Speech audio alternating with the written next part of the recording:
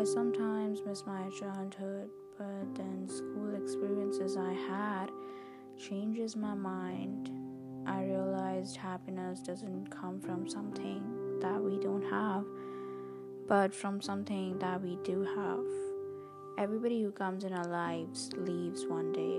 Their presence makes us feel delightful, even knowing that it's going to disappear someday. We live that moment anyway. But to be able to love someone, I think you should be able to love yourself first. And to be able to miss something, you should be able to create memories in it. I don't know, I think that's just how I feel.